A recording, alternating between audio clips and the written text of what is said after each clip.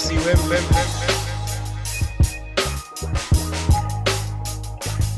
AFC Wembley.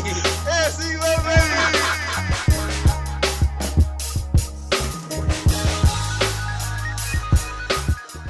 Hello, ladies and gents, and welcome to a special edition of the AFC Wembley podcast. I am your host, Tejan Hutton. Thank you guys for joining us. We have something special lined up for you guys today, and something a bit different compared to our normal formats of this podcast. It's not necessarily a one-on-one interview with a special guest, but what we do have is a throwback clip to one of our co-founders who passed away a couple of years ago, Trevor Hutton, who's also my father.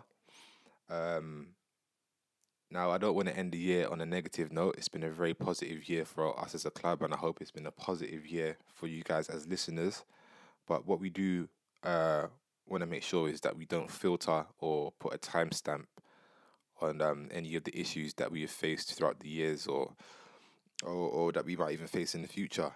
And so what we do have for you guys today is a throwback clip of Trevor Hutton giving an interview with the BBC a few years ago on the topic of racism within football, in particular the grassroots sector.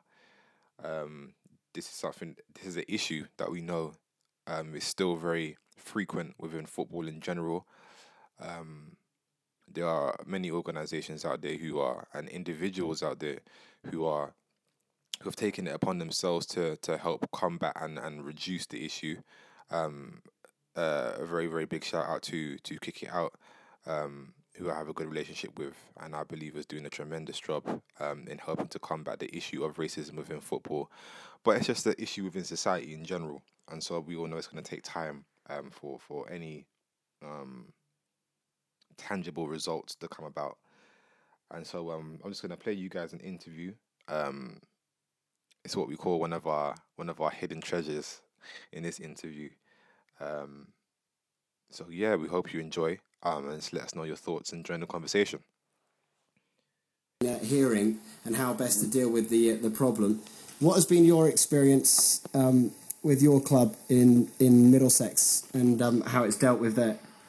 Well, on a grassroots level, on the whole, racism is very, very, very rife. A lot of people might want to turn a blind eye to it, and they might want to turn a deaf ear to it, but it is there, large as life. I mean, how often would you say there are incidents that racism and racial abuse rears its ugly head? Every week. Every week? Every week, yeah, every week.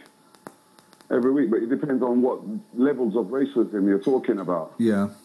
What do people do when they encounter it? From referees, managers, chairmen, fans, players involved?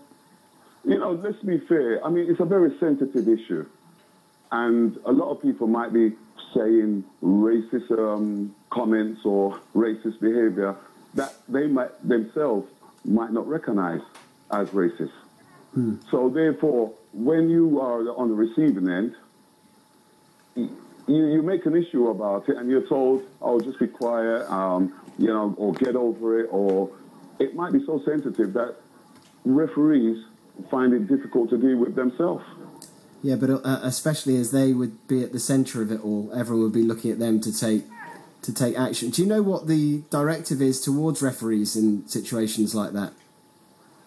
Well, it's like anything else that happens on the field. You know, if there's something that happens that brings the game into disrepute, then they have their procedure that they have to go through in reporting it and dealing with it.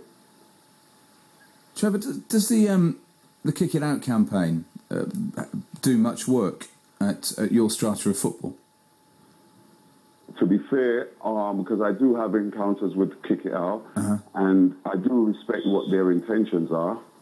And over the years, since they've highlighted racism, to a certain level, racism has calmed down a bit. But that's only to a certain level. But on a grassroots level, unfortunately, they're not effective where we are. What's been the... I imagine that you've been involved in football for a long time, Trevor. Yeah. Is that right? Yeah, 40 years. And what's been your experience of how things have changed, or if they've changed at all? The change is only in the delivery of racism. That's the main change I've seen. It's not that racism has stopped, but, you know, like, for example, if somebody was to call you a black whatever or use the N-word, to be politically correct now, they would use different words, such as being aggressive. Now, aggressive is a word that we all use in different ways, but it's also got a different meaning now where it can pertain to black people, where black boys, you know, you bunch of animals or something like that. And when you respond to that, then you're told, I weren't racist. Yeah. But in actual fact, you know, the goalpost, in a manner of speaking, the goalpost has actually moved. So you're not going to get somebody using the N-word or calling you a black whatever. You mean it's more subtle? The terminology's changed, but the actual inference remains the same. Absolutely. Absolutely. A final thought. What do you when you speak to players and coaches that are at your club? I understand that you've got a lot of teams involved at your club.